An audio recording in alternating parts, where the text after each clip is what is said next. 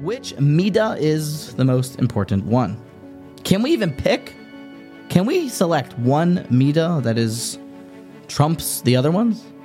Well, the Mishnah in Avos asked the question. The Mishnah also gives the answer. Many different disciples came back with different midos that they thought would be the most important. But the answer was just one. A leiv tov, a good heart. The commentaries tell us, specifically Rabbeinu Yoina, that means be b'simcha. It means to be happy. Now, why is that the one? Yes, of course, being b'simcha is important. But why is it the greatest and the most important one? Zak the Baal Olam HaMidas. A person who's sad.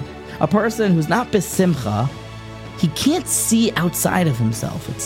He's very tight and he's very rigid and he's very inward thinking. How do I get out of this? And when a person's b'simcha, everybody knows things are open, things are loose, things are just working. B'simcha is not just the most important, explains Rabbeinu Yoina.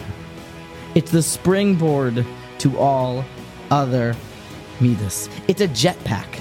When you're b'simcha, you're just flying through things easily, and the hardest of an nisayon could come. But if you're b'simcha, it's just like you brush it off. But if you're sharui ba'atzvus, the person is stuck, sad, depressed, then he could have something very small, and he can absolutely lose it. Simcha is the most important because Simcha breaks down barriers, Simcha opens doors, and Simcha paves the road to all other good things.